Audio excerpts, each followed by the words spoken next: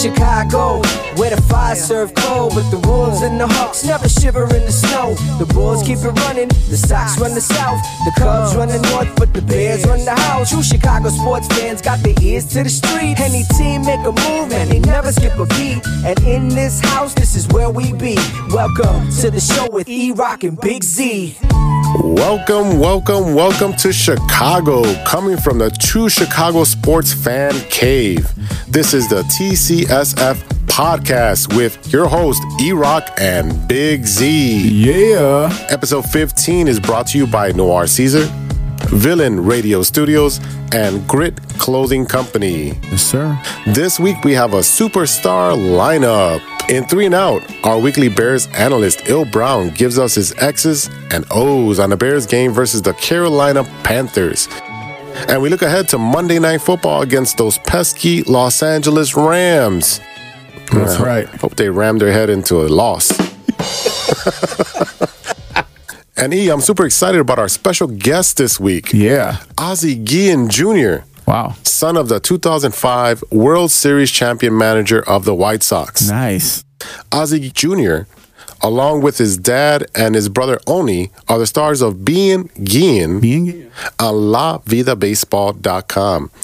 He would join us later to discuss the White Sox and talk to us about the Ozzie Guillen Foundation. Let's go! Yeah. But first, this is The Loop, our Chicago Sports Roundup, where we keep you in the loop. This is Chicago. Doors open on the left at Chicago. Welcome to Chicago. Welcome to Chicago. Welcome to Chicago. This is Chicago. Doors open on the left at Chicago. Welcome to Chicago. What's up first, E-Rock? Yo, we got the Cubs and their marquee network. They have a partnership going on with the Chicago Bears. Really? So now they have the Bears and the big brother, the Cubs, on. That's right. Or is it backwards? No, because that's where the Cubs got their name from. The Cubs actually came from when the Bears used to play at Wrigley Field. Mm-hmm. And they says, the Bears or the Cubs are just smaller version of the Bears, so they actually call them Cubs. That's really where the name came from. So. And here's the other thing too. If you didn't know, the Bears colors came from the University of Illinois. I did not know that. Yeah, Look at see? that. Look at that. You're just full of tidbits there. That's right. So anyway, yeah, the Bears and the Marquee Network, they have a partnership. It's going to start soon. They have a weekly show. It is going to be called Bear Essentials. It's going to air every Tuesday evening, and you're going to have your host, Cole Wright. He used to be on the NFL Network. Okay. So he'll be the host of the show, and you're going to have some Bears personnel and some analysts. Oh, sounds good. And then you're also going to have a 2-hour director's cut of the re-airing of the most recent Bears games. And the only problem is that you are going to have some blackouts. Anyone outside the Chicagoland, Rockford, or South Bend area will not get to view this programming. Well, that sucks for everybody else, but good for us. Sorry. Not so sorry. All right, what's up next? The Bulls. Some small news here. The Chicago Bulls coach Billy Donovan shook up his staff. He did. Letting go of his assistants, Karen Stack Umlauf? Umlauf, yeah. Yeah, okay, got it right. Yes, first try. Dean Cooper, and there's another Cooper we'll mention in a bit. Mm-hmm. Nate Losner, thank you so much. Mm-hmm. And Roy Rogers. I mean, wasn't he? Yeah, he's a Cowboy. Yeehaw. I got his trading cards for some reason. Yeah. All right. Anyway, he let him go all on Monday. Yeah. And Monday was a very busy day for the Reinsdorf teams. Well, they ain't got nothing else going on. They might as well.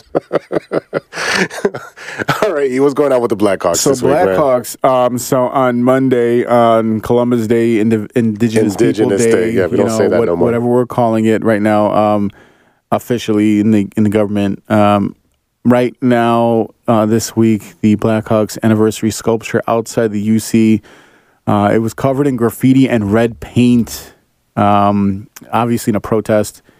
We kind of went over this before. Yeah. I get it. I get that it can be offensive. The Blackhawks symbol, their logo, is a tribute. It is not meant to be offensive. It is nowhere near the reason why they changed the name of the Washington football team in the NFL. No. That was extremely offensive. It talks about the skin color of a certain people. This is completely different. There's a different thing that's going on here. Okay, I get it, but come on, guys. This is overkill. If you're not knowledgeable about the history of the Blackhawks, you're taking matters into your own hands without knowing the actual story behind the actual name of the Blackhawks, why they're named that, because of the tribe that was in the area of the Chicagoland area. Yes, and it honors their chief. So we don't want to get political on the show whatsoever. You can call it politics. You can call it whatever you want. Just understand that this is meant to honor the tribe and not to degrade them. Right. All right. Moving on. The other team that the Rhinesaurs own, the good boys in black, the White Sox. The Pale Hose. The Pale Hose, that's right. They, quote, unquote, mutually agreed to part ways with both Ricky Renteria and Don Cooper. Yeah, but I think... Pause. I think something else really happened there. They got fired. And they pooped their bag this season at the end of August and beginning of September. And you know what? You got what you deserve. See ya. Thanks for everything. We'll see you later. Yeah. All right. So we've both been calling for the firing of Renteria, and we got what we wanted. All right. We had our fans reach out to us and said, "Hey, you guys called it." Yeah, we did. Yep. There's tons of reasons why. Coop was with the pitching coach for about 18 years. I think it was your organization for about 23. It's too long. I mean, at some point, the voice just gets stale in the room. Cooper, 18 years with the White Sox, 23 in total. But it was time to go. It's just time. His message was falling on deaf ears. He made some comments that should not have been said this past year. And you know what? That's all I'm going to say about that. Look, Rick Hahn is doing a great job. Yes, he is. And what happened with him? Rick Hahn was awarded the Executive of the Year by Sporting News. Nice. Yeah, but wait. There's more. There's more. Oh, yes, sir. Jose Pito Abreu and Tim Anderson named All-Stars by Sporting News as well. No other first baseman or shortstop received any votes. Man, look, we've talked up and down about what's been going on with this squad. You got a couple of guys that are starting to move into what you want to call veteran territory. Yes. Doing a great job. I mean, you got Jose Pito, who's an MVP candidate. He should win it. We'll see. Yeah. We'll find out in the next couple days. It sounds like he's getting awards all over the place. That's right.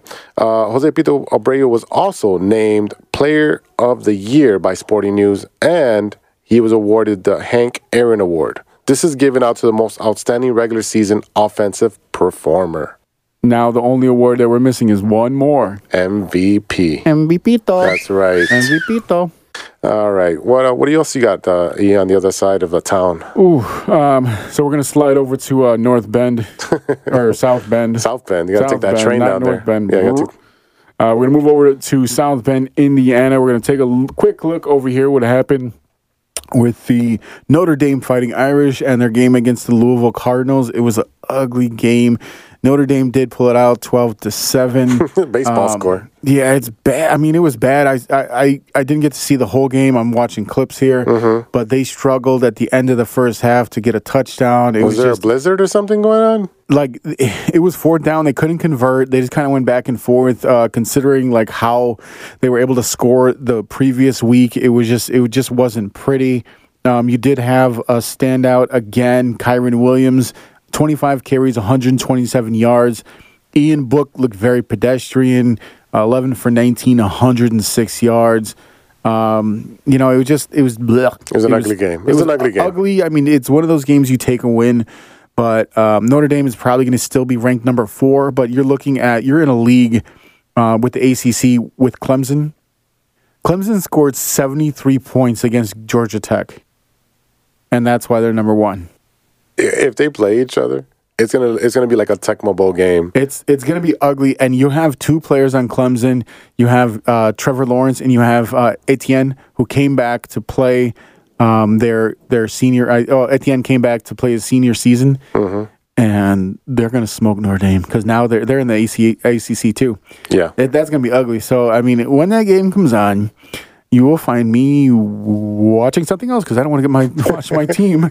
You're going to be in that fetal position. Yeah, right. I've seen the Bears do it enough. So, yeah, that's what I got for our little college town in South Bend, Indiana there. All right, everybody, that's the loop. The doors are closing. We'll be right back after a word from our sponsors. This is Chicago. Doors open on the left at Chicago. Welcome to Chicago. Welcome to Chicago. to Chicago. This is Chicago. Doors open on the left at Chicago. Welcome to Chicago. Hey, true Chicago sports fans, show off your Chicago pride with some fresh gear from Grit Clothing Company.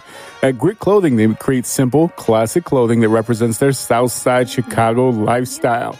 With products like hats, t-shirts, hoodies, and glassware, Grit has everything you need to represent your Chicago pride. Check out gritclothingco.com and use the promo code TrueFan15 for 15% to your entire order. That's gritclothingco.com and use the promo code TrueFan15. Welcome back to the True Chicago Sports Fans Podcast with E-Rock and Big Z. Yeah. Are you ready for some football? Always, brother. It's time for some Bears talk. This is 3 and Out.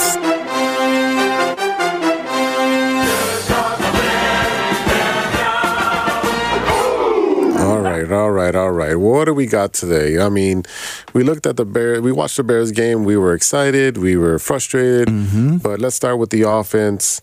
Do we know how to run the ball? Come on. I don't think so. I don't think we know how to run the ball. 19 carries for 58 yards for Mr. Montgomery. That is not enough. We talked about it last episode. We said, feed him more. Feed me. Yeah, I mean, 58 yards is more than he's had. Yeah, I should have bet that today. I think the over and under was under 50 yards or something like that. But Either way, it's not enough. It doesn't balance the offense. Right. I'm not sure how many weeks we've talked about it or emphasized it on this show, but we got to get Matt Nagy to listen to the show. Let me give you some comparison, though. We had Montgomery with 19 carries for 58 yards. Yes. And a long of 12 yards. Mm-hmm. We had Mike Davis, former Bear, former part of Run DMC, which never happened. 18 carries, 52 yards. He did have a touchdown, technically. But again, a long of 12. But we have a way better defense than Carolina does, so we should have rushed a lot more. All right? Hey. Right. There's no reason, and this is one of my main points. There's no reason that on 3rd and 2 with the clock running and we're trying to not let them get the ball back. Yep. There's no reason that we're passing the ball on 3rd and 2. Yep. Run the damn ball. Nagy's getting cute. You got to run the clock. And 15 seconds off the clock on that possession, that's horrible. Horrible. Absolutely. All right. Let's transition to the quarterback there. Foles. Yeah. I mean, Foles is still in the house and everything, but you know what? He looked very average. 23 for 39, 198 yards, 1 touchdown, 1 interception. Yeah. Yeah, exactly. He had a delay of game coming out of a timeout. Yeah, that was frustrating. In the first quarter, you right after a timeout, you come back and you have a delay of game when you're trying to. Unacceptable. That's absolutely ridiculous. I mean, you're not in high school ball where you don't know what's going on. Right. You come out of a timeout, which you already know what the play is going to be. Quarterback comes in, reads the coverage. I get all that, but there's 35 seconds on the clock, right? I mean. Yeah. You've got enough time to do all this stuff, all right? So he gets a delay of the game. It doesn't, I mean, we're going to see overthrows, which you're going to see on any quarterback. So, I mean, he did have a couple overthrows. Yeah, and I told you, I was like, did they sub Mitch back in? Because there's a bunch of overthrows here. There was a few Mitch throws that Nick Foles was out there doing. So yeah, I mean, he did target Mooney 5 times, which is an increase this year. I mean, he is your number 2. Let's stop fighting it. He's your number 2, all right? And he did hit Komet twice, 1 for a touchdown. Yes, sir. Yes, sir. Two is not enough either, man. There was a Cole Komet sighting. Komet got his first NFL touchdown in the first quarter. There was some confusion because we kept seeing Jimmy Graham come in and out and on and off the field during that first offensive series. But then here comes my boy Komet with the route that Jimmy normally gets. Mm-hmm. And my homie from Notre Dame finally gets involved in the scoring. Yeah, I mean, it's good to see the kid get some actually plays. We talked about it. We went live earlier today, and correct. We said, we got to get touches to the running back, and we got to get Komet some touches. He's a big boy that can catch. You brought him here for a reason. He's a 2nd-round pick. You're wasting his talent. I mean, it was good to see him finally get on the field. They did do a good job today. Jimmy Graham had the 2nd highest amount of targets with 8. Mm-hmm. And the Bears did a good job today of spreading out the ball. 5 different players with at least 3 targets. And Foles did a great job of looking for the second option when the first target wasn't available. What about that defense, Yo. Woo. Bears defense starting the game off right. Tayshaun Gibson with the INT off of the deflection to start the game deep in Panthers territory. It turned into that touchdown, Cole Kmet touchdown for the Bears. They absolutely mauled little teddy bear Bridgewater in the first series, and it looked like they had a safety, but the refs saw it differently. I mean, Bridgewater was underwater. Oh, I mean, he was drowning. Let's be honest about that. And that should have been a safety. I'm sorry. The defensive player grabbed him at the goal line, and then he was in the end zone. Yeah, he was. And then at the end, he was in the end zone. I mean, sorry. I mean, they, you saw the players with their hands above their head, doing the little baby shark movement. That's right, and they all did it. Yeah, man. Baby shark, baby shark, Yeah, he was definitely that was definitely a safety, and either way we did score. But I hate when the refs shouldn't take off points off the board for us. No. All right, Kyle Fuller again proves to be a full-grown man. I'm a man. That's a full-grown man right there. Okay. Yes, sir. The refs and the NFL dropped the ball on this one. He had a clean hit. It was shoulder to shoulder. Yes. They threw a flag in there. The ball was deflected. I mean, I think it came out right. Yeah. And the Bears did pick it up. So that could have been a game changer right there. That could have gave the Bears the momentum to blow them out. Absolutely. I mean, I felt like this is going to be a blowout game the way the defense came out on fire. Yeah, but the refs thought it was flag football. Yeah, it's frustrating. Now, we're used to, I mean, if you watched our video earlier, you saw my boy Big Z wearing that old 85 Bears. Yes, sir. He got the sweater. He got the sweater on.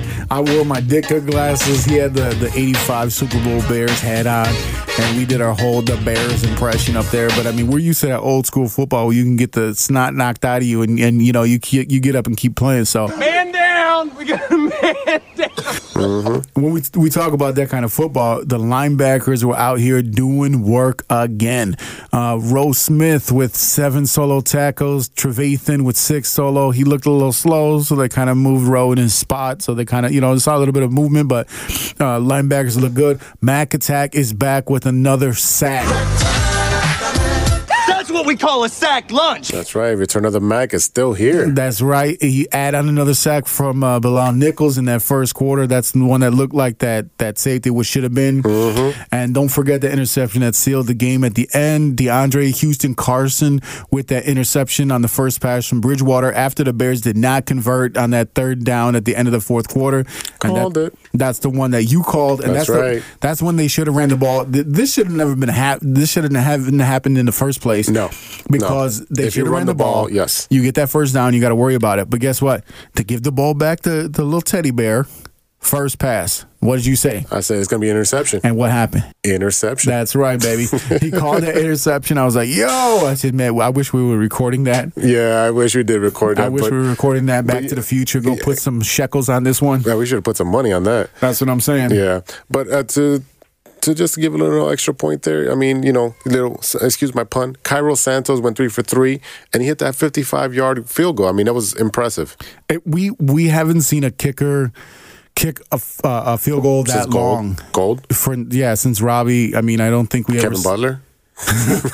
You did. I think you did ask me if Butthead was the guy. Yeah. But yeah, I mean, look, overall, we saw the Bears start and end the game with a lead. With an interception, sir. Oh, that too. You start the game with an interception, you finish the game with an interception. And like we were talking about before with our boy, Il Brown, what did he say?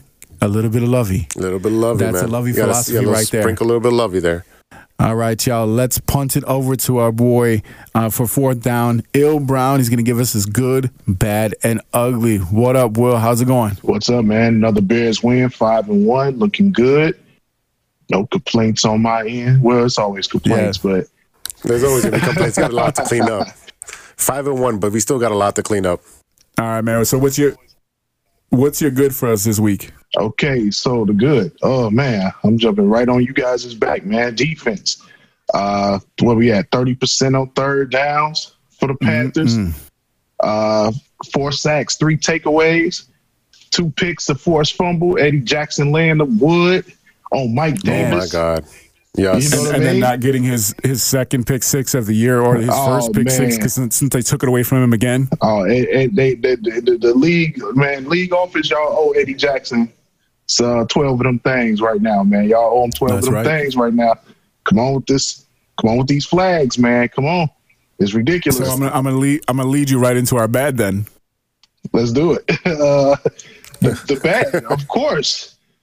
Can't run the ball, man. We cannot run the ball, man. So is this an offensive line thing or is this play calling? You know what? I just feel like they won't fully commit to the run, and strategically, it's starting to be a dead giveaway when the Bears actually do run the ball.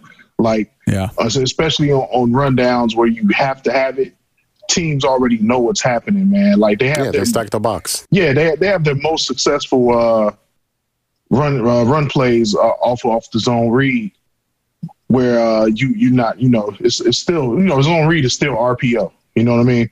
So they're having some success out of that. Just stick with that, man, because when we get in the I formation, when you bring 3 tight ends in a game, everybody knows what's going on. Oh my God, that was bad.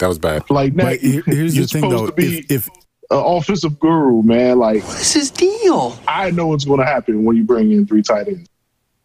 with the I formation, you're basically saying this is our strong formation, right? Yeah. So you should be able to block on offense.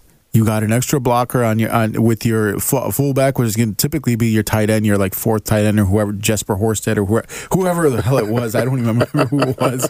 Their other Ivy League tight end.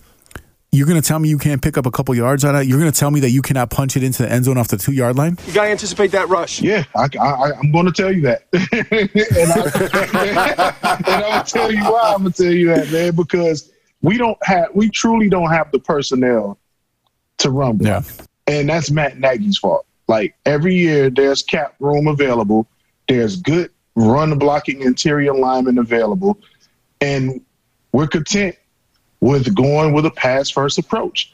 However, we don't have the quarterback to make the pass first approach tire out the defense the way a Kansas City does, or, other high power offenses does, where, we may be, throwing it more, but we're throwing it way better. You know what I mean? Right. We're dinking and dunking, man. Like our passing game is a glorified running game.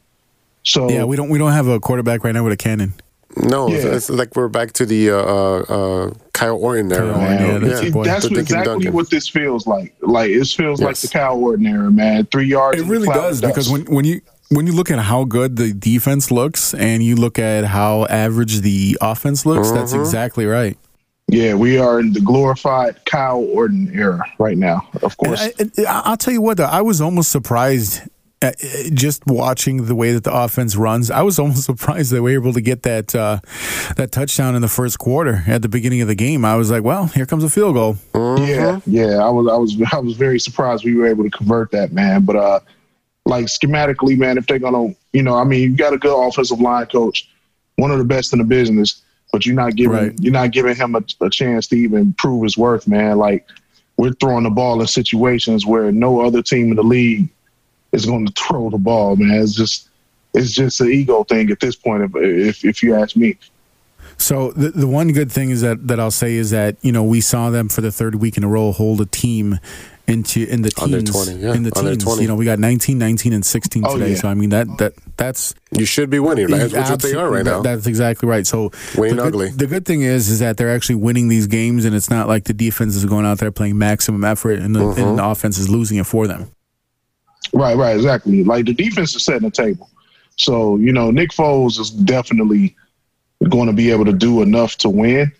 And I think that's the difference between like what he brings to the table as far as Mitch. He's, Nick Foles is streaky. You know what I mean? But when he's on, he's really on. Like there was a couple of times even today where, he's 7 for 7, like in a row. This is the thing with Foles is that his ceiling is so high. His ceiling is much lower than Trubisky, but his floor is much higher. Indeed. That's the difference between Mitch and That's the Foles. opposite, yes. Yeah. So and when everything I heard about Mitch when they drafted him is like his ceiling was so high, but the problem is his floor is so low. So now they got the guy that will never be that great, but never be that terrible, and that's exactly what they need to be able to win games. Good old. If you wanted a top 15 quarterback, you got him, but he's definitely number 15.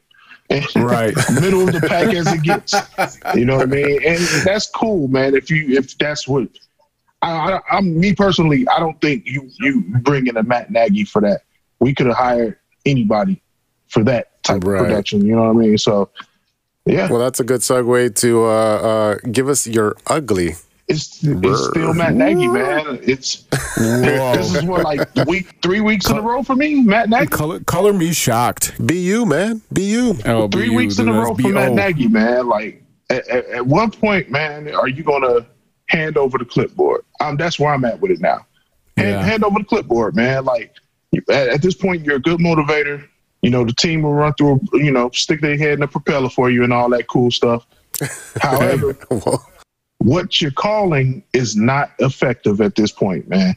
And you could even tell that, Nick Foles and him are getting to exchanges on the sideline because he's like, come on, man. Like, I've been here before. Like, let's open it up a little bit. You know what I mean? And it's just, I don't know, even man. Foles can tell how predictable it is.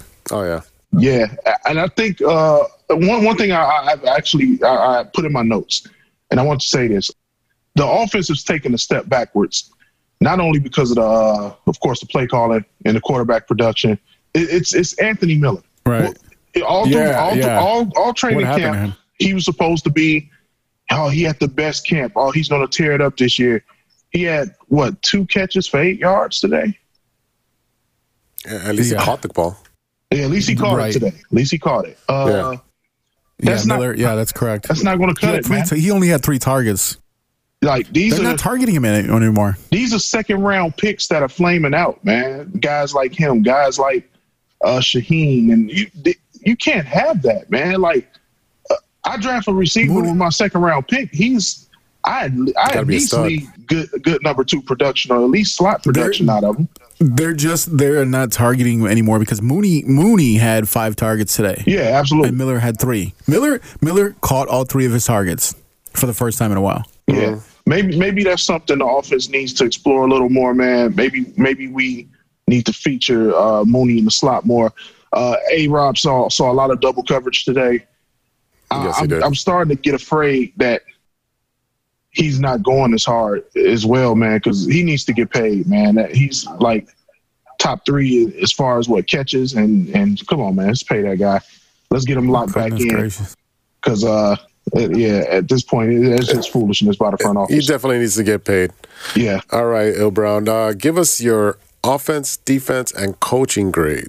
Okay, let's get it going, man. So offense, let's start there. Offense gets a C+ from me, man. Way too many opportunities left out there on the field. Average. Lots of red zone opportunities we couldn't convert. C+, got to get better. That's not going to cut it. Defense is so good at the point it's bailing out the offense. Let's go defense. That's Bears football. Let's go defense, man. Defense gets an A+ today. Absolutely. Everybody came in, picking the Carolina Panthers. Mike Davis this and Bridgewater is top 5 passer in the league. That man, they made Mike Davis look like Mike Davis. And they made and Teddy Bridgewater was the bridge is over. The bridge is over. The bridge is over. Bye-bye. You know what I'm saying? He looked like a jobber. He looked like Henry Burris today. That's a blast from the past right there. That's right. Henry Burris.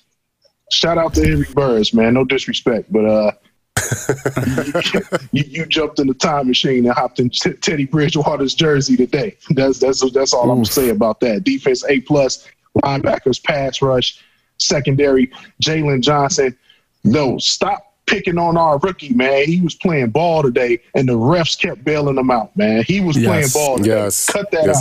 That's the league. That's NBA does the same thing. That's just how they treat rookies. Yeah, they're gonna give him the business this season, but he's holding his own, man. Shout out to Jalen Johnson, man. So I think I know what you're gonna say here, but what's the number one thing the Bears need to clean up? Number one thing the Bears need to clean up. I'm gonna throw a curveball here. It's not on the field, man. It's not on the field. It's in the front office. It is in the front office, man. They need to take the clipboard from Matt Nagy, from Ryan Pace. I'm coming downstairs like, look, man, I'm glad to still have a job. But I kind of want to keep it that way. I need you to hand Bill Lazor the clipboard because you're going to get both of us fired at this point, man, if you keep calling the games like that. Help me help you. Hand him the clipboard, man. It's like he's like, here's all the ingredients I'm giving you to cook this recipe, and you keep burning up the food in the kitchen, man. Man, dude, you're gonna get us all fired. Matt Nagy is in the kitchen burning hot dogs right now, and it's like, hey, yo, man. So last week we talked about wild things or crazy things or whatever I saw on Facebook. Yeah, I just came across something. Oh boy! If you got kids in the car, plug their ears. So that's the story here in hell. Back to you guys in the booth. This is a rough one. This is one of the. Now we talked about meatheads and meatballs or whatever you want to call them before. This one is harsh. This is not. The language ain't that bad, but this one ain't great. So this is. I literally just pulled up this up on Facebook. This is talking about a 5-1 team.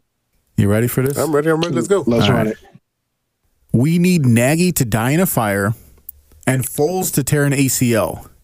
Get a real coach like Andy Reid who can work with the QB that took us to 12-4 2 years ago.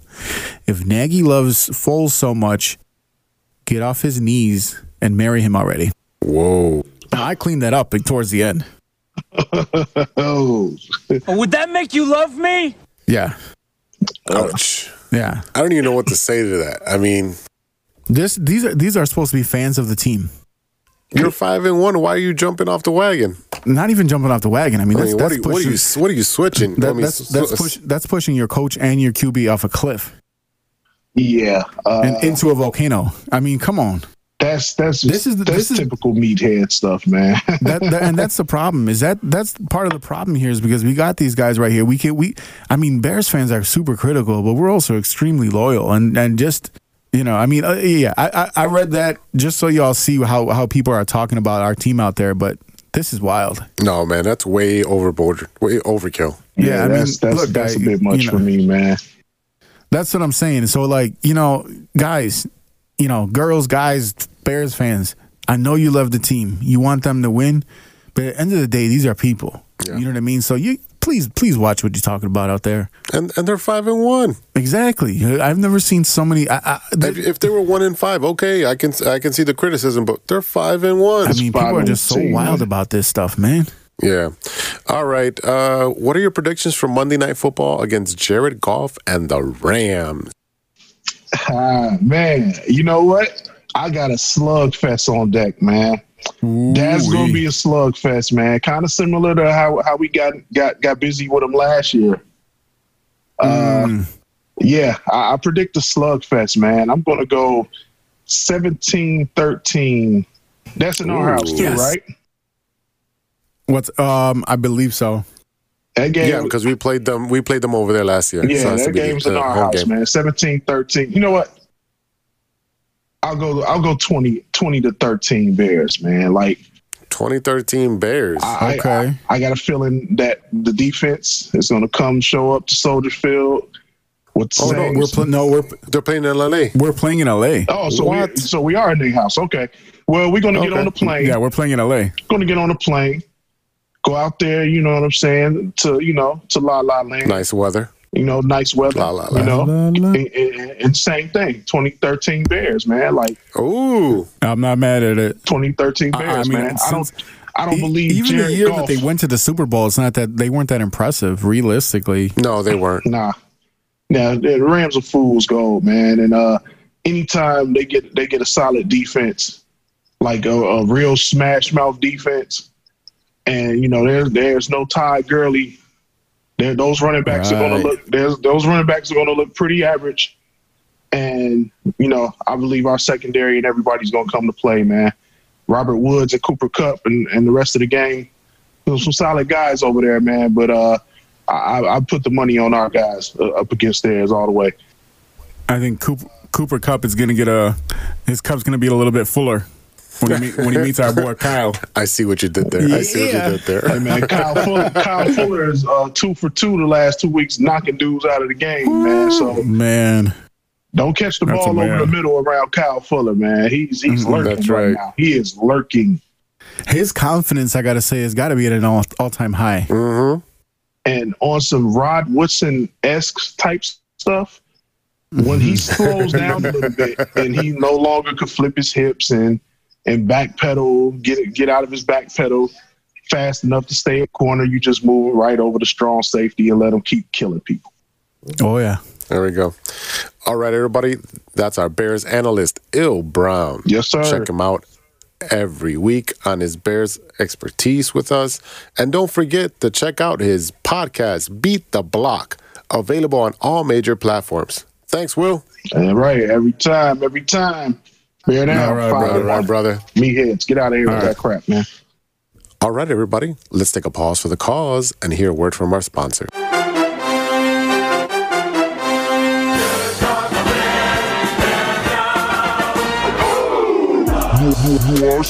Is the first anime manga company to feature characters of color, bringing a level of flair and authenticity to the genre as a whole. With influences ranging from Japanese manga and animation, Western comics, streetwear, hip-hop, and various forms of cinema, Noir has created a unique style that can be appreciated by the masses. Check out noircaesar.com for more information. Welcome back to True Chicago Sports Fan Podcast with E-Rock and Big Z. We would like to welcome a special guest to the show, the host of Being Guillen on La Vida Baseball, Ozzie Guillen Jr. Yeah, what's up, Ozzie? What's up, guys? Chilling. I love your backdrop there. I'm actually excited. The Bears won. They're 5-1. Even if people say that they're not for real, I'd rather take 5-1 than 1-5. So That defense looked really good against the Panthers. they did, and like people, I don't consider myself an expert on the sport, but they, 5-1, they look pretty solid. So I'm thinking playoff. Yeah. I'm not sure Super Bowl yet, but I'm excited. I'm a Bears fan. I consider myself a meathead Bears fan. Every year I have them at 12 wins. So. That's us too. That's the most fun type of Bears fan, and we have to be careful that we are not those, because we have to be able to be critical of them sometimes too, which is hard. But yeah, absolutely.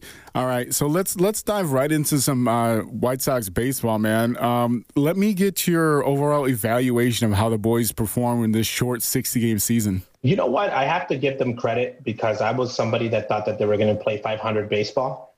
I thought that they performed really, really well, got themselves into a playoff position.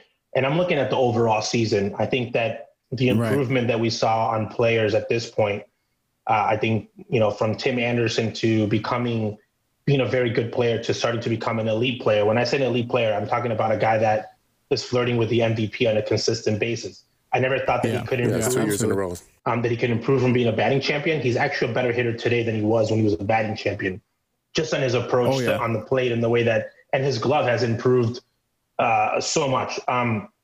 Again, Dylan Cease looked amazing in only his second year, and it was an overall good year. They missed out on the playoffs, meaning missed out winning the division. But I never had them winning the division, so to me it was not something that I was like, wow, they're going to do it. I was actually more surprised that they're actually leading it, but it was a good year for them. Again, a 60-game season. What's a 60-game season? I was very surprised for how it ended, meaning the moves that happened. But I think for the White Sox fans, it was a way better season than the years previous to it. And it was a good year for the White Sox, because had they missed the playoffs this year, even with the extended playoff roster, meaning more teams in the playoffs, that would have been very hurtful for them, because imagine not making the playoffs when everybody makes it pretty much. Yeah. Yeah, and it being such a tight season, and how they kind of came out of the gate, and they held the lead for quite a while. Now, full disclosure, I'm a Cubs fan. Z is a Sox fan, so that's how this podcast works, so we can actually be knowledgeable about each other's team. That kind of makes sense. You know what? The Cubs are another team. I had David Ross, to me, is going to get votes for manager of the year. They were a team that people did not know what to expect. They got into the playoffs. Again, they couldn't hit, but they're in a good position. they actually performed to the level that I thought they would, but David Ross surprised me on how good of a manager he's going to become. Agreed. Yeah, we talked about that quite extensively because we weren't sure what to expect out of a guy who played with most of these players. But what I wanted to get to was that, being a Cubs fan, it's hard to admit, but I'll definitely say that at least this year, Tim Anderson was a better shortstop in the state. Yes, hands down. Yeah, and it's hard to say. You know what? I hate when guys are compared. Tim Anderson has become a better player this season. I think the talent level that Javi Baez has, that he's shown that he has in a 162-game season, Javi finished second in the MVP. Again, I don't want to take anything from anyone. Tim's a batting champion. Javi was a number 2 in MVP voting, but like Jose Abreu's MVP, it's a 60-game MVP. Like, it's cool, man, you got it. But to me, I mean, like when you're talking about like elite, do I think he's going to do it next year? Maybe for 60 games, but 162 is a way different monster. And I know people compare. Tim Anderson can win 25 batting titles. He'll never be a better defensive shortstop than Javi Baez. Right. I mean, and you can look at Javi. No, it's true. And his physical skill as far as defense goes, you're going to be hard pressed to show me any defensive shortstop. Maybe Ozzie Smith that was as good. I'm just saying, you know what? But Javi's just special because not only shortstop, and Ozzie and I have had this argument because when you look at Ozzie Guillen's numbers shortstop wise, they're just ridiculous analytics wise. Doesn't have the Gold Gloves to show for it, but very good at his position. He said that the hardest thing that Javi does, though, he was like, if I had to play second base or third base or be able to move around, I would be very concerned to how good I'd be. He says that Javi is just very talented wherever they put him defensive wise. So that's why he thinks that he's a special defensive player. He's played third a handful of times too, and he's been very good over there too. Correct. He has the arm. He has the arm, and he has that like I don't know if it's that grit, that gut. I don't know what you want to call it, but I mean, he's just a baseball player. He's just a natural guy. Francisco Lindor comes to play short, and then Javi's going to go play third base or second base. Yeah, absolutely. All right, so let's move on. If you, Ozzie Guillen Jr., were the GM of the White Sox, how would you address the needs of this team? And what players would you be looking at to add or trade for? I was going to say something smart. Am I the GM or am I the president of the team? Ooh, shots fired. I'm just saying though. No. I'm saying like, if is this a collective? People need to understand it's not shots at anyone. When you make when you're discussing things, even in the world of baseball, okay. I think the days of somebody making a solo decision, Jerry Jones NFL style. Yes. I think those days are far gone. I think that even when the White Sox did it back when we were there, it's always been a collective. Jerry has a what he thinks is good. Then obviously Ozzie had an opinion, Rick and Kenny. And I think that's why you have someone like that. I can't even tell you who the White Sox assistant GM now, because to me, assistant GMs now are, unless you're the analytics guy, to me, you're like, okay, what do you do? Okay, cool. You're the assistant GM. Bring him his coffee. It's kind of it's almost like the manager is the assistant GM. Yeah, correct. So I think that the collective bargaining of a thought process is, in order for you to be successful, even if you're the only person that represents your organization or you're part of the team that represents your organization, you have to think about, where does the organization want to go? Why? When you think about organizations, you got to think about money. Okay. And what is the plan? Because if your plan is to go out and spend like crazy in the open market, okay, you better have that money to back that up. And if you sign younger players like the White Sox did, which I think is one of the best things they've done as a team, is then like, what pieces do you go out for? So I think that I don't like when people talk about this analytical thing, like it's analytics or nothing. I think that there's a mix of the conversation, and I think that there's got to be it has to be a marriage. There's got to be you're not going to go get somebody because you think that he's the best analytical player. You're going to go get the best guy because everyone in the room agrees that this is the kind of guy that you want to get.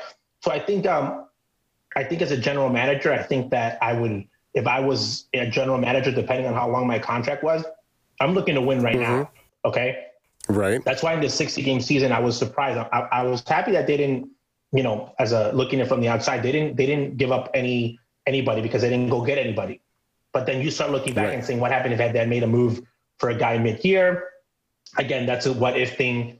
But the playoffs are not guaranteed next year. So I think for the White Sox, it's like, how do we build to that, building a better 162 games team? So I would address some of the things that I don't think – I need to decide on players, what do I really think about them? Are they the answer? And if they're not, I need to move on from them. Are there any specific players that you would target in free agency? Right now? Yeah. Even though the White Sox hit a lot, I think the guy like Springer, regardless of what you think about him. Yes. I think a left-handed right fielder, I think it might be a good fit for the team. Again, you don't want to overpay. There's a pitcher named Odorsey that pitches for the Minnesota Twins. I think that he fit very nicely in a rotation like the White Sox. You look at teams and you have to decide, okay, like, are we looking to build a pitching staff that's going to go 5 to 6 innings and then we're going to go bullpen? Then I might go get a guy like Dylan Betances, okay, to help out. Okay. Or am I going to look for an elite pitcher? I think that I know everyone wants Trevor Bauer. He's super fun on Facebook and Instagram and Twitter. And YouTube, and he's really good at what he does. Depending on how much money he was, Trevor's done it for a 60-game season and then a little bit longer. I think that he's the guy that everyone thinks that they should go get. I think it's all based on money. Again, you want have a guy like that talented. The scary part is when you don't get the main guy and then you go spend crazy money on a guy like Michael Stroman. A guy that's like, you're great, but like you're great because you're a Major League Baseball pitcher, but you're not. But you're not on an elite. Yeah, you paid $8 million for a B player. Correct. I think that the hardest thing for them right now, from an analysis standpoint, is because they have so much talent. When you look at Dylan DeCease throw the ball, Michael Kopech throw the ball, Ronaldo Lopez throw the ball, now Crochet throw the ball, you see so many so much potential greatness that you're like, do I really need to go spend $30 million a year for a guy that maybe Cease can become? Okay. So I think that's the hard decision. Wouldn't you consider that a pretty big maybe? I think Cease, Rodon. Everything. I wouldn't count Rodon. You got Keuchel. I wouldn't count Rodon in there. Keuchel's a veteran. He's going to be there. Maybe you get a guy like Keuchel. But I'm saying I don't think if you make the moves for those guys, you got to ride with those guys. I think that the biggest mistake in that game was not giving the ball to either Dunning or Cease and see what they had. They get shelled. You say, okay, they're rookies. They're grooming themselves into there. If they don't get shelled, and they pitch an amazing game. Charlie Morton. By the way, everyone's on Tampa. Charlie Morton couldn't get an out when he was a rookie. Literally couldn't get an out. Now he's in Tampa and he's like this super stud. But I think that that's what you do. You build your own guys. You give them confidence. You take them to that next level. It's funny when people say that, like. When Ozzie took over in 2004, Mark Burley was a guy who went to an All-Star game. John Garland was a cool cat, but those guys didn't have crazy credentials. It's after Ozzie comes here that those guys became, 18-game winners, meaning, and they did it in the postseason. Freddie Garcia already had a resume. Contreras, obviously, everybody knew what he had done in Cuba. Duque, just Google him and his success. But it was a confidence of, like, how do you graduate to the next level? I really feel that the White Sox have a couple arms that they can graduate to the next level. Maybe that pitching change situation, who's in charge of pitching, might be the reason that they might figure these guys to develop forward. Them. And you only develop pitching by having them go and do it. All right, so let's move on from that. And I'm glad you were talking about pitching because what do you think was the final straw that broke the camel's back on the quote-unquote mutual my co-host we're gonna say it what it is. It was a firing of Renteria and Cooper. Whatever they want to put on the press releases, whatever they want to put, but it is a firing of Renteria and Cooper.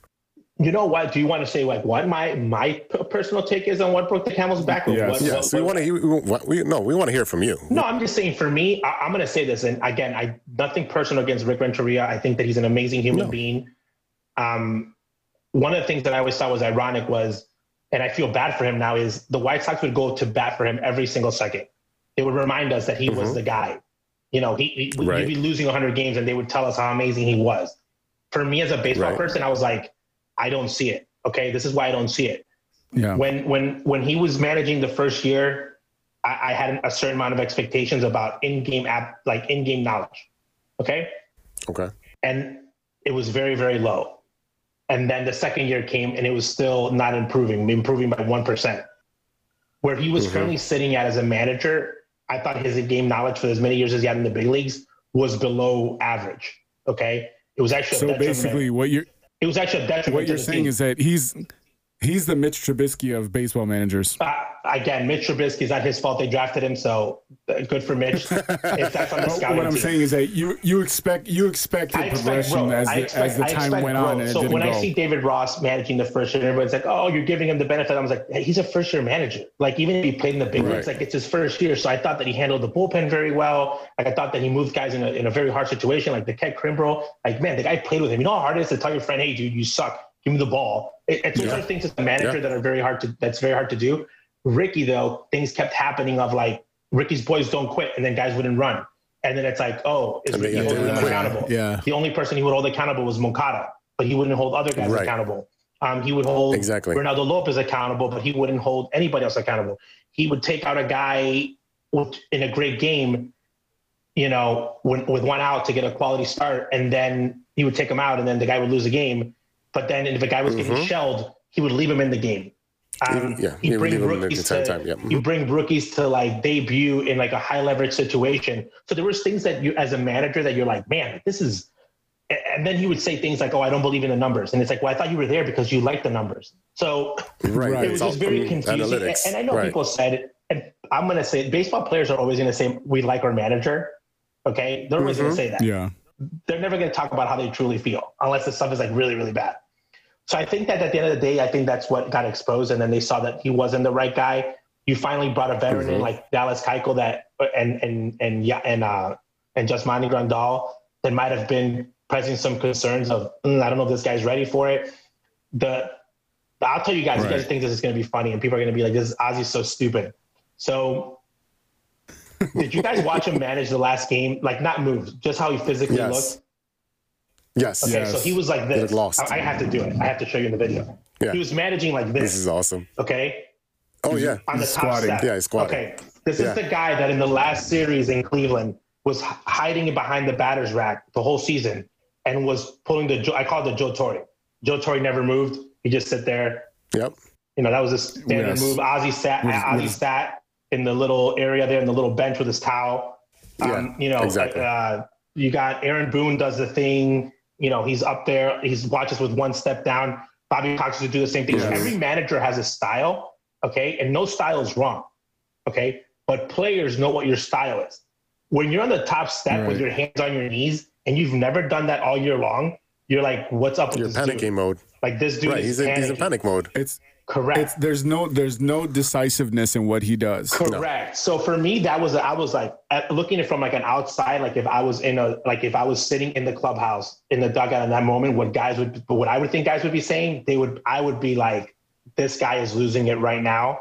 And he got kicked out in a couple big, people don't realize this. So like one of the things that makes me mad is people think that Ozzie's crazy. So I kept tweeting about like the numbers of ejections. I think there's a time and place for ejections. Maybe the first one was okay, but you can't get kicked out the second game. You're in a really, really big game. You know, even though we don't think you're a great manager to some fans and Super Joe might have been a better option, as a team, we still need you there. So I think that there was a combination of everything. I just feel bad for him because I literally felt like he thought, I think that if he would have known that his job was on the line, he would have been more aggressive during press conferences. I think that I feel bad because I feel like he thought that if he said everything that was supposed to be said, that he would not get fired. And at the end of the day, he got fired. Well, how do you not see that? Yeah. I mean, dude, like you were saying, your job. If your boss tells you every day, hey man, you're doing amazing. No. Just keep doing what you're doing. And by the way, this guy knows he's the only other Latino manager other than Ozzie. And they're like, well, Ozzie Guillen's not here. He's at a World Series ring. So I can't go out and be crazy and say what I really feel because they're definitely going to fire me. At the end of the day, you still got fired. Bro, at the end of the day, you have to do the job to the best of your ability, whether your boss says this or that. And they lost the players like you. They sent Danny Mendick down, and there was no more dancing. That's when it was all done. Yeah, exactly. Yeah, I mean, the thing is that no more dubs. Look at the stats. They send those guys down, and it was weird. They again, there's things that you look at, but you know, he's a great guy. I think that he's going to make a great coach somewhere. I'm surprised they didn't leave him on the staff as a coach. I don't even know if they offered it to him. Would you stay after they fired you as a manager though? Ozzie Guillen Jr. How am I financially? Yeah, that's true. Yeah, I mean, look, here's the thing though. Like, I feel like when they got him on the White Sox, he was, and it's hard not to see it this way for as far as his perspective. But how do you not know that you're just kind of the warm up guy? You're the trainer. You're not the guy that's going to be leading. And I think he knew that though. I think there's a part of me that knows that's what that I'm saying. I think there's a part of me that he was like. So I think it's funny because he got a ring from the Cubs, right? Yes. I would never wear that. By the way, I would never wear that. If I was I would never wear it. I'd have it there. You wouldn't, or he shouldn't. He shouldn't. That's what I'm saying though. But like maybe there's a part of him that he's like he knew that. But that's what I mean though. I mean like the way that they were approaching it. Okay, from a sell standpoint, they reminded us every single day. This is the guy. Okay, like literally every day. Like they would remind us like we have the manager, and not just like hey go manage. Right. And talk about development. It was like no, Ricky's our guy. And I think that's Ricky's the part where fans were confused because had they just let him manage, and the Cubs did it. The Cubs started rebuilding like with Dale Swate.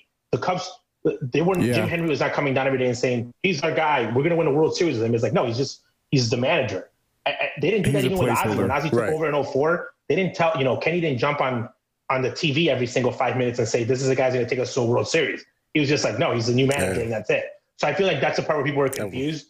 Again, now looking back at it, maybe they were overselling him because they always knew that he wasn't the guy. Yeah, I mean, I think they were just gassing him up. I mean, so now we're thinking about managers now. So now that we kind of got that little appetizer out of the way with some of the stuff that we already did, let's get to some of the meat and potatoes. What did you watch that the White Sox press conference? I did. I watched all. I did because I already knew that the call had already been made. Okay, to Ozzie. Yeah. So I knew it. I wanted to see if it was going to be addressed, at what point it was going to be addressed. Again, it was the Chicago media is just so soft. They're like Charmin. It's just hilarious. They ask I love it. They don't ask the hard questions, and it's okay. Like I'm part of it. Again, I would never be in that room because I think I make everyone feel really awkward, and they would take it from a point of not professionalism, but this kid's just being a bitter guy, even though I'm 36 with 2 kids. I think that it was confusing because I think that as Ozzie's son, I appreciate that the fact they said that he wasn't in the running from the beginning. Okay. Rip the Band-Aid off. It's what it is. We've already made our peace with it. It's okay. Okay. Because we've been watching this. We've been seeing fans clamor, bring back Ozzie, bring back Ozzie, bring back Ozzie. Yeah, but even from a fan's perspective point, there's a couple of things that people don't realize. Number one, some idiot wrote, it's because of Ozzie and the Cuban thing. And I said, I bet Ozzie was texting more with Joan Moncada and Jose Abreu than texting, not seeing him in the stadium. Ricky was, yes. Than Ricky, because there's a personal relationship. We're very close to certain guys on the team because of religious purposes, because of friendships that we've had from the past, just because we want to wish those guys really well. Everybody knows that we support PA in anything that he does. Just like we do guys in the Cubs from like a charity standpoint. So there's actually a really great relationship because Ozzie's gotten a chance to meet some of these guys and it's been really cool. So that one's out of the question. I think as a baseball man, okay, when you ask me if I was the general manager, okay, when Ozzie interviewed here in 2003, he wasn't a number one candidate for the position. No, he wasn't. If anyone says that he was, they're full of it. It was Cito Gaston. No, he wasn't. Cito Gaston was the guy, and that's okay.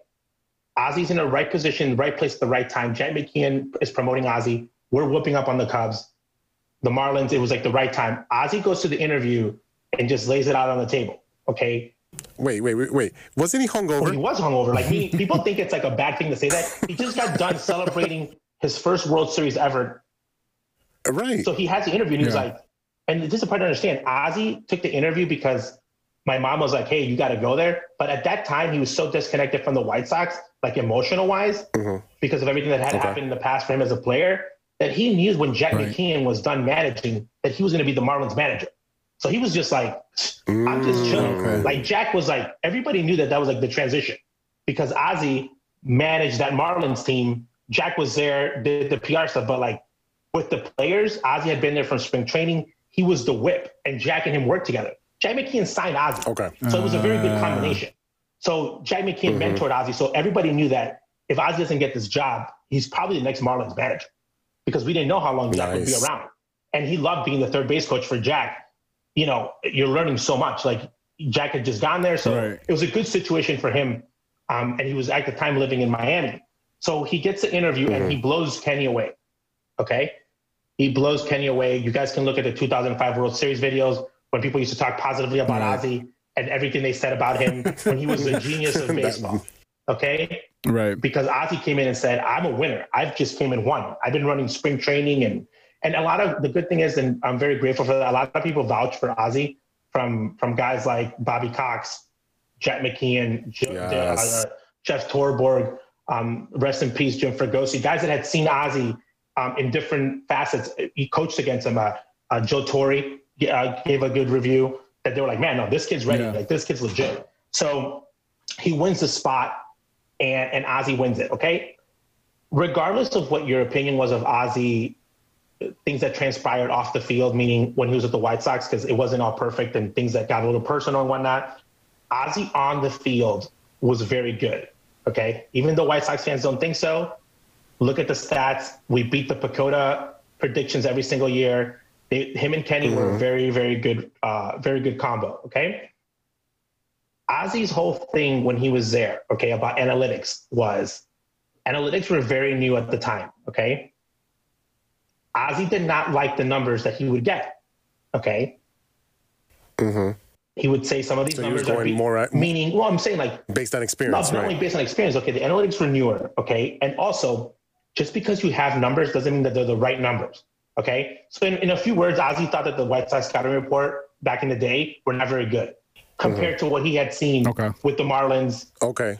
With other teams. Okay. And he more on the department rather than numbers that were actually being correct. And that wasn't a knock, because again, people don't realize this. Kenny doesn't do this. Kenny's the boss. Okay. So it was more on a knock on like, this is BS. So but that type of friction would make the work very good. But Ozzie always loved the numbers. They always used them. The department would, I guess you could say that he would force them, okay, to like work, be better. Like, okay, you want Carlos Quentin to lead off, but why? Explain it to me. Convince me. And if you convince me, I will make him, I will hit him there. So until he punches the bat. Correct. So I think that it was a very good, as hostile as it was with so much testosterone, it was a very good give and take. Okay. Every day. I think Kenny Williams is very underrated baseball wise. I think he's a very, very smart baseball man and a great player developer. He knows his stuff. Okay. And Rick's very good with money. Very good team. Things happen. Ozzie wanted to get paid. Okay. Yeah. That's why he leaves. It's a money situation. I think for this situation, though, the fact that you wouldn't interview him again to see if he can convince you again, that's the part that I'm like, why didn't they do that? That's the part that it makes me like think like, if I had a guy that I was successful with, Steve Jobs with Apple, I'm like, I'm bringing back the guy, not to hire him, at least to sit down and say, you need to convince me why you need to come back. Or why you should, like, let us know what tell us, give us an idea of why you should, or why why, so we can at least give you an idea why you shouldn't come back. If so you're not just sitting there wondering. I'll give you a perfect example, man. If Ozzie goes into the interview, and we've been preparing Ozzie, and he believes it. If Ozzie walked into the interview and they asked him about, what do you think about shifting and platooning and spin rate? And he's like, that's all BS. It's not real, and it's done. I'd say, thank you, Ozzie. You could see yourself out the door. And that's okay. Right. But Ozzie has a plan. Like, we have a plan from like when the meetings would be held, like the number of coaches that would be in what position in order to analyze the analytics. We would compare the analytics to other analytics departments that we've been around and like worked with and seen what they have and kind of shared. So there's a plan. And it's like, we really believe that there's the power of knowledge and then the power of like experience and bringing them both together. So that's the part there's got to be a merit. There's got to be a merit in those two things. And that's got to be the situation, I think, again, the candidates that they've brought. So the part of and we lost track of that, the part that was very surprising about the press conference was the words that were used. Maybe they were the wrong words, but they used the words, we want a manager that has won in this time. okay, what's time? What consists of recent? In what time frame? Correct. Right. There was no time frame. Because there's only two guys that are available at the moment. Again. Right. So you say that, and then a week, not even a week, like 2 days later, Tony's number one candidate. Yeah. All right, y'all. We're going to take a quick break here, and we'll be right back. The True Chicago Sports Fans podcast will return after a brief message from our sponsors. But don't forget to tune in next week to part 2 of our exclusive interview with La Vida Baseball's own Ozzie Guillen Jr. Ozzie Guillen Jr. Stay tuned. Welcome back to the True Chicago Sports Fans podcast with E-Rock and Big Z. Mm-hmm. It's that time again. Oh, boy. You know what time it is, brother. It's time for Stirring the Pot, brother. Yeah. All right, what do you got today, man? What do you got? I got something near and dear to my heart. Oh, boy. You know, I just started a new gig. Yes, you did. I won't go that in-depth into it. Something to do with... Never mind. I was going to say something. Don't say nothing. Anyway, I got two of my compadres at my new trabajo. Oh, look at you. Bilingual. Sí, señor. And they have a very strong affinity for apples. What kind of apples? Like green apples, red apples, gala apples? Like what kind of apples? Apples, man. Washington apples? Washington, California, Illinois, wherever they can get apples. So here's my question to you. Yes, sir. Apples, yes or no?